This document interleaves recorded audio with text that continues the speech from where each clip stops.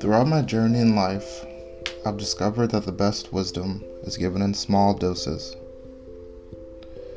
The sad truth that we are faced with today is that many of us barely have the time to reflect, to sit down with ourselves and receive the wisdom,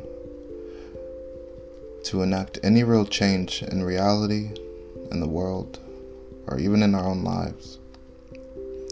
We are all too busy swimming in the ever-pulling current of reality, and we rarely find moments of peace and clarity.